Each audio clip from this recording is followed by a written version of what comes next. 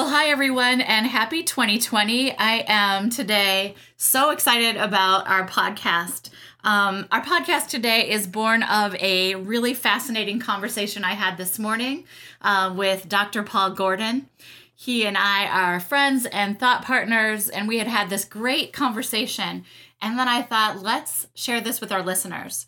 And so we wanted you to kind of have a front row seat to our conversation today about what does it mean to be courageous and to persevere? And so our topic today is courageous perseverance. And this is episode 20 of the Inclusion Podcast. And if you don't know, I'm Dr. Julie Costin, and I'm here with Paul Gordon. And I'll do a little introducing Paul, and then we can jump right into our conversation. So Paul Gordon, I met him about 3 years ago at his previous school district, and it was a K-8 school district in Illinois. And we've known each other for 3 years. And right away, the first day that I met him, he was doing a big presentation to his whole school. And I walked in the room and saw him and thought, okay, this guy, we could get along. It was kind of a TED type talk, and it was all about the concept of 168 hours, that we've got 168 hours every week.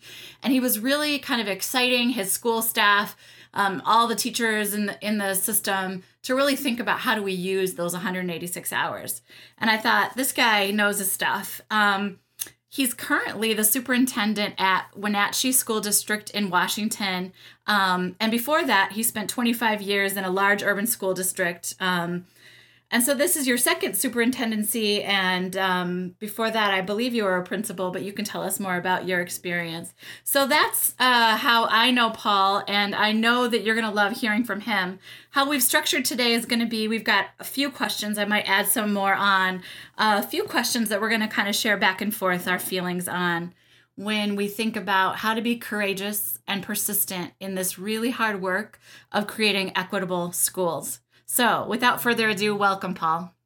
Hey, Julie, I am so excited to be with you today. You're right. I've been doing the educational gig for a number of years now, and, started as a classroom teacher teaching reading to students 2 to 5 years behind. Yep.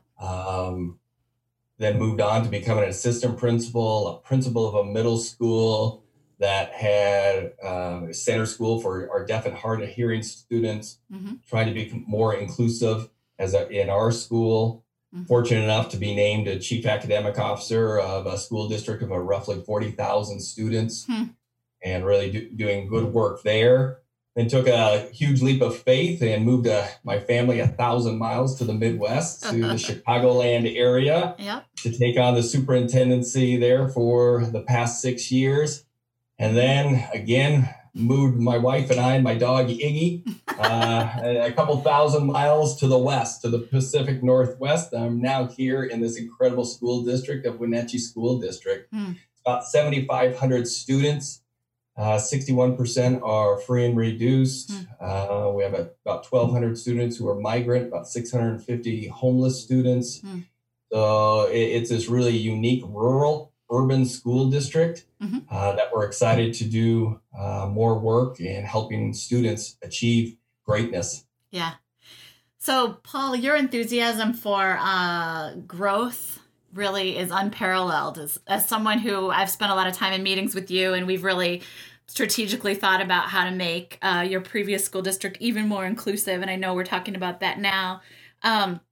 And so today, my hope is that you bring that energy to our listeners who, I'm just going to be honest, our listeners vary greatly. So I've got a lot of administrator listeners, a lot of educators that listen, got a lot of families and parents, usually parents of kids with disabilities that listen, that are really trying to learn more about how can I help my school system be inclusive. So as you answer these questions, kind of think from all those, perspectives as we go. So welcome listeners, and we're going to jump in to the first question that I have is about honesty.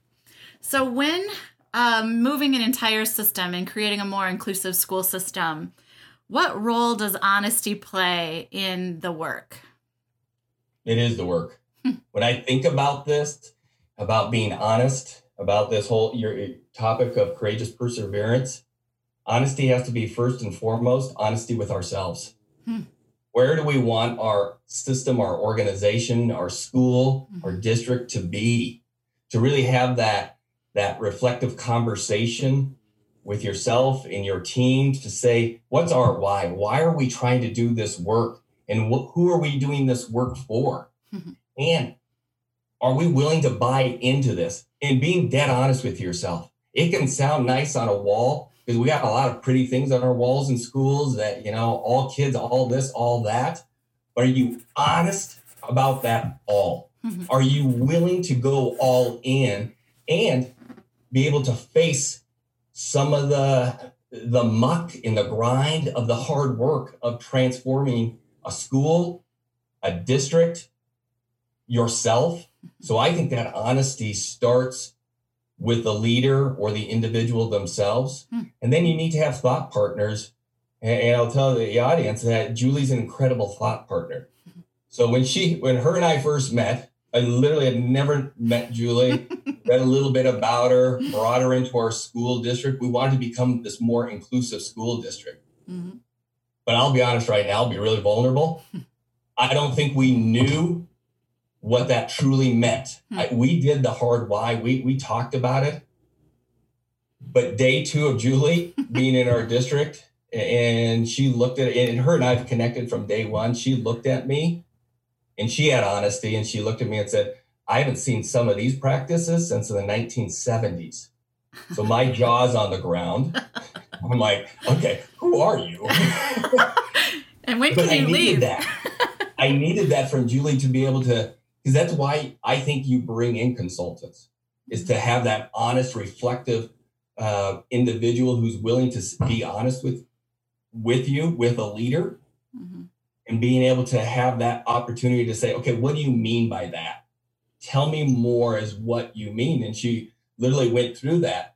And then again, on that honesty page, I had to sit back. Well, I was like thrown back in my chair and really had to sit and sit in that idea that we are so far behind, even further behind than I thought we were. And what did that mean to me? So Julie, you're the one who really helped me think even deeper about being honest about where we're at on our trajectory to becoming a more inclusive school district. We had to start with that, that honest truth. And you have to grapple with that. That's that Jim Collins work in Good to Great. Yeah. You gotta be able to wrap your arms around your truth, your real truth. And sometimes you do need an outside thought partner to come in and say, no, you're actually a little bit further behind than you even thought. Or further ahead. Let's just... Yeah, okay. In that optimistic world, yes. Yeah. Today in our conversation, Paul, you reminded me of something that you do often, which I just really respect, which is kind of live the life of a student as you walk, sort of live the schedule of a student. Now, as an outside consultant, I do this all the time. And it isn't until you sit in the seat of, say, follow a 7th grader's daily life all the way through the day that you really see what is it that we are offering to kids. And in sometimes you'll be so surprised by how incredible it is. And then at other times you're just really, your jaw drops because you're like, oh boy, I can't sit through this any longer, right? And so one of the pieces about getting honest is being vulnerable enough to hear the message and to say, okay, here's where we are today. And it didn't take you long to go, okay, well, where are we going to be tomorrow? And how about the next day? And how do we move ahead? And so I think that is a really important piece. I'm going to jump to... I think that whole honesty piece is also, from a leader's ability, is to see your system. And what I mean is being able to see the big picture of where do you want to go. That honesty around your why, and it drives you. But being able to see how are we impacting this overall system. So one of the things that I did and encouraged other leaders to do is to do exactly what you were talking about, Julie, is to go in, and I called it being a student for a day, where I would take an elementary and middle school student's schedule. We were a K-8 in my former district. And I would show up in the morning. I'd be outside. I would start the day. I'd go to recess. I'm pretty good at kickball. I I'm sure you are. Yeah, I'm sure you are. I can beat those fourth grade kids. That's and then amazing. do lunch, but sit in through the entire day. And I got to tell you, it's exhausting. And the amount of sitting, I think, was so surprising, because as leaders, we go in and out because we have that freedom. And that's being honest with ourselves. You get to choose to leave, come and go as you please. But our kids are there. They're sitting. And then you think about all of our different kids and their needs, and we're sitting. We sit so much. And what I learned was the higher grade levels, we sit more and more. Right. We're pretty good with our K2 kids of moving around, and they're enjoying, and they're in and out. They're a little bit more recess time. But by the time you're in middle school, and now that I'm back in a K-12 district, the amount of sitting is incredible. So that's that honesty piece around seeing the system, but then also seeing the system through your kids' lens. The only way to do this work is to sit in their seats. And you literally sit in their seats. You're doing their work alongside them, praying that you're not having a really challenging course, that you can keep up with the kids.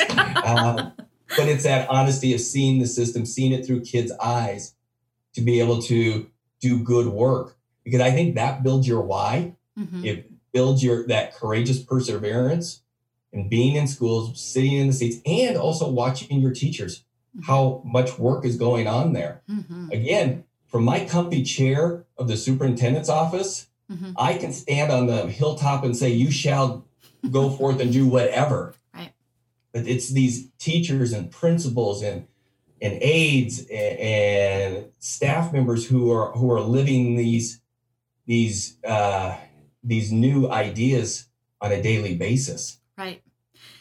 So today we were talking about the comfy chair, and I know enough superintendents to say that, comfy in some ways, and then also some of the most challenging work happens at administrative levels, because you get it from all aspects.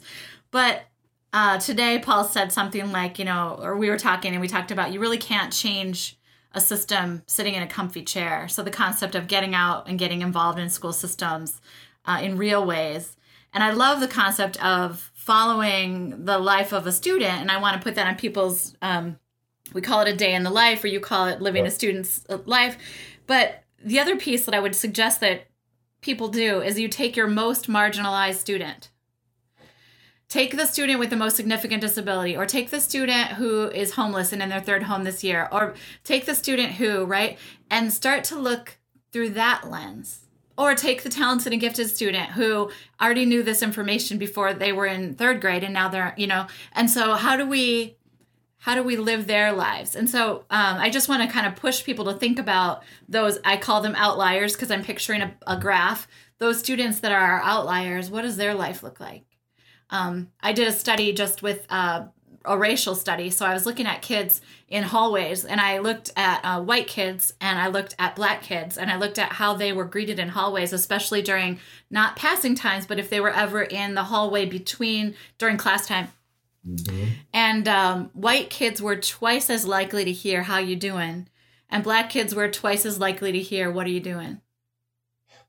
Right? Interesting. And so you think about the whole inclusive school. Right.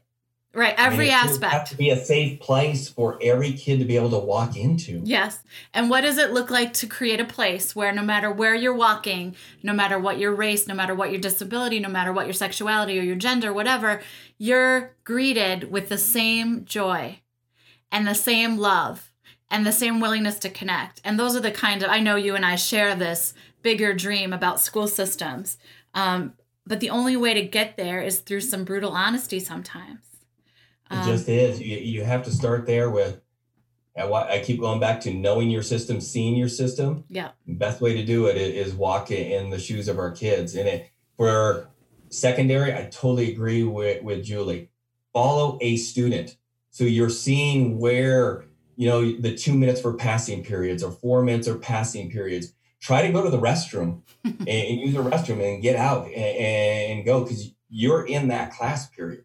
And you're following that student throughout the day. Elementary is a little bit easier, following a class through all their schedules. Yeah. But keep going back to, what are we trying to do for our students? If we put the students at the core of what we're doing and saying we're going to make the best decisions for our students, not the adults. We want to really create cool systems and structures for our students and then staff. And it really, in the structures for our staff, is really to allow them to amplify their amazing instructional abilities. That's our role as leaders, is to create systems and structures. But you have to be honest, you have to be courageous, and then you have to have this perseverance to say, we're going to see this through, because this is hard. When Julie was partnering with me in my former district, you talk about hard. Again, I was chief academic officer in a large school district with over 50 some odd schools. We did standards-based grading, K-12, standard reference at the high school, but standards-based and there was a lot of pushback, and that was hard. But I'm telling you, the hardest work I've ever done, and thankfully I had a great partner with my team and Julie and our educators, was the work around inclusion. We had to have a strong why. We had to be able to look at each other in the eye and say, are we in on this? Principals as well, bringing teachers in. And then it was this idea, because it was hard. I'm telling you, it was hard. And it was making sure that everybody understood what we were trying to do and why we were doing this for students. And it may be so difficult for the adults, but that's where you need partnership and people to see beyond just your system and have almost that national perspective that Julie brings in to say, okay, others have done this and you can too. Yeah. But you really have to have the courage to do it, the honesty to do it. But then this next piece is this perseverance. And this courageous perseverance came, Dr. Mike Paskowitz, former superintendent of mine, he's the one who kind of gave me that terminology, and it's stuck with me ever since, because a lot of us are, have courage and we get some really cool ideas and we want to do things. But education, again, I've done this for a few days now. We don't have the perseverance. So the hard work of inclusion, what would have been easy after all there's plenty of pushback and struggles and hard days. The easy thing would have been to say, you know what, let's go back and let's segregate humans again. Julie taught me that. Right. Let's put kids back into, resource classrooms, back into self-contained classrooms. But that wasn't our why. That wasn't our honesty. That wasn't our courage. Yeah. It really was about making sure we're gonna sustain. We're gonna persist through this. But we had to have a good plan. I mean, it all sounds good in theory, but you have to have a plan. So you've mentioned the resistance, which I think we could do actually, and probably should do a whole podcast on resistance. But in the last couple minutes that we have, I want to talk about how to use your time. So one thing that I mentioned at the start of this podcast is that when I saw your first talk to your staff, it was about 186 hours. And it was about, what are we going to do with that? And so when you think about having a big dream and a big why, and then staying consistent with your beliefs or aligned with your beliefs, how do we think about time? Now, I know one semester's already gone by, and you recently had a meeting with, I guess, your staff. So do you mind jumping in there? Do you know what I'm talking about? I do. So Julie's talking about, meeting by a cabinet team, and, I'm brand new here. So it was an easy thing for me to recognize that first semester's over. Yeah. But in my cabinet, we have deputy assistant soups, all these different people in the room. Yeah. And I looked around and said, it's also the last semester for our kindergartners.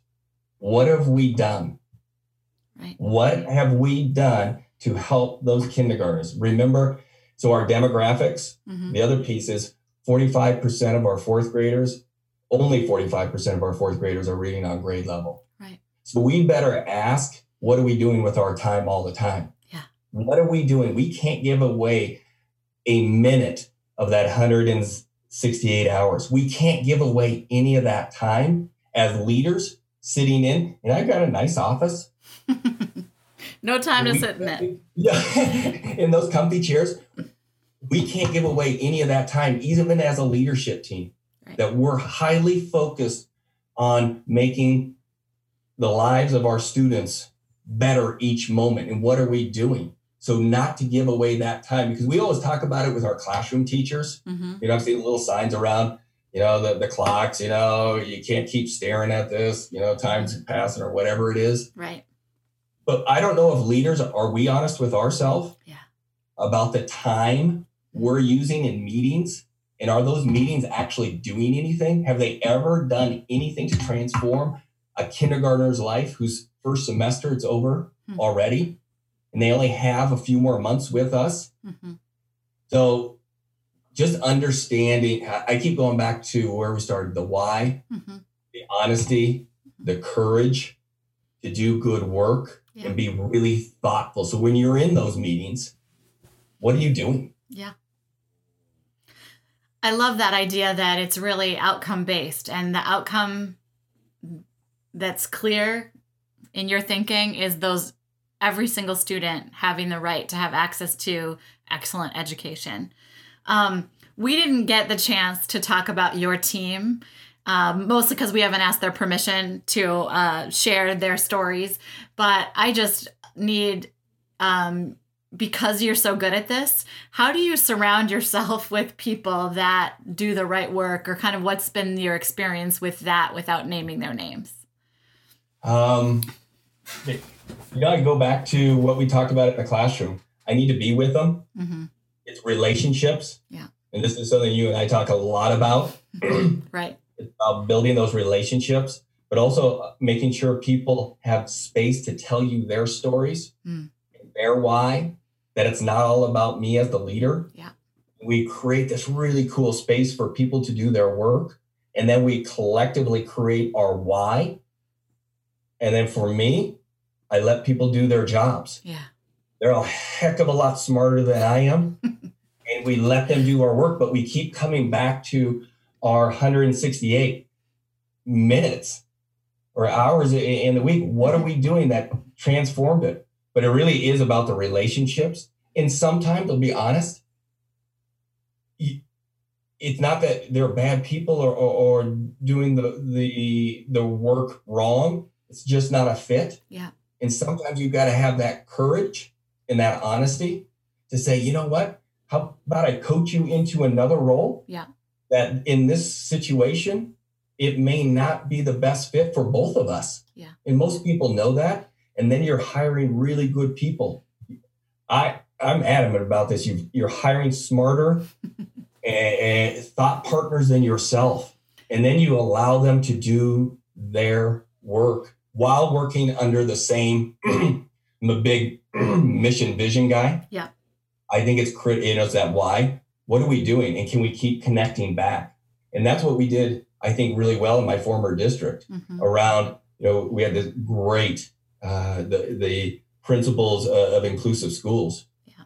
We kept grounding our work back into, but do we truly believe that all kids bring competency to the classroom? And you taught us that. Mm-hmm. And you helped us think about competency for every kid. And sometimes it may show up in a different way. Right. Even the kid who doesn't speak, even the student who has really challenging behavior, even the student that's under the desk instead of sitting at it. All those humans, in fact, are often more competent than those that are willing to sit, right? And so we've got to look in brand new ways. So I'm just looking at the time, Paul, and I try to keep these podcasts short, but this was so awesome. I'm just going to ask you to put yourself, for our very kind of a closing, to put yourself in the position of a new administrator in any capacity who's just starting to make changes. What advice do you have? Know your why deeply. Ensure that you're looking at all the meta-analysis data on it in research as to why is this impacting kids? How is it best going to impact kids? But deeply understand it yourself before you're ready to move it out to a group. But then creating those thought partners, like Julie said, your team of thought partners to really grapple with it and have a deep understanding. For, in the short amount of time that we have left, we really start thinking about long-term macro goals. Mm-hmm. Where do we want to go? So for us, one of our big rocks was becoming a more inclusive school district. Mm-hmm. And that sounds great. That's kind of one of those pretty things on a wall. But how do you actually get there? How do you break those down? And what we started doing was just having really clear from yearly action steps, action plans, and then breaking it down even further with our director of student support services, our assistant superintendent of teaching and learning, to where you're literally looking at a number of days, a month, 45 days. So you're able to do that. Yeah. That I can do something for the next 15, 30, 45 days to accomplish, but it also keeps us focused on our big macro goal of it getting there. Right. Because that's, again, I'll go back to courageous perseverance. Think about the perseverance. You have to have those goals. You have to know where you're trying to get to. Talking about that inclusive schools, because we can talk about it a lot, mm-hmm. but sooner or later you're going to have to do. Right. And that allowed us to do. And sometimes we didn't do it beautifully. And it was hard. And that's what I would tell leaders. When you're in there, you're going to have courage, because there are days that it's no fun. Because Julie joked about the comfy chair. As a superintendent, I get it. Mm-hmm. At the end of the day, you're responsible for all this. Right. That's why I go back to making sure you, as the leader, you're all in. You're both feet all in on this, because at the end of the day, your board, your community, your staff, they're going to look to you as to, why are we doing this? Paul, why are we doing this? Mm-hmm. And you better have a good answer, and then also talk to them about a plan, a PD plan that supports teachers. Don't say go forth and differentiate. Go forth and create access points. Go forth and do this stuff, and then you go back to your office. Right. Teachers need more than that. Mm-hmm. Principals need more than that. They need, what does that look like when I'm bringing in a student who may not have this typical behaviors? Right. And that's again where Julie was like this great, what does that look like? Mm-hmm. I'll never forget the day you talked to us about sometimes students with autism, do the ping ponging piece. Yeah. It was like eye-opening, because the teachers, do you remember the teachers looked at you and said, oh my goodness, that's what this young person is doing. Right. We're able to give them knowledge as to how to help. And it worked. Right. So you create a PD plan. You have this short amount of time. What does it look like? You have great experts coming in supporting, and sometimes you have them internally. Yes. We didn't at that point. So that's where that consultant comes in, but you have a plan, because unfortunately Julie left after a couple of days. She had to go back to Syracuse. Right. It was still ours. And that's our next step, Paul. And I think I'm going to end by giving the audience a teaser. One thing that Paul and I spent today talking about is, how do we help school districts through, after being very motivated, then what are the steps to take, and how do we help people take them? And so that's going to be a really fun next piece that we spend time thinking about, which I'm really jazzed about. So I promised my listener that we're never going to go over 30 minutes, and we're at 29. So, because most of our listeners have about the attention span that you and I have. So we've Sorry, that's my fault. No, it's wonderful. I just appreciate so much your work. I can't wait to keep working with you. And thank you for sharing your knowledge and expertise. If listeners want to get a hold of Dr. Paul Gordon, you can contact him through my website at inclusiveschooling.com and send an email, and I'd happily send it on to him. And we can continue the conversation there. So thank you everyone for listening. Thank you so much, Paul. And thank you, Julie. Yep. And have a great day, everyone.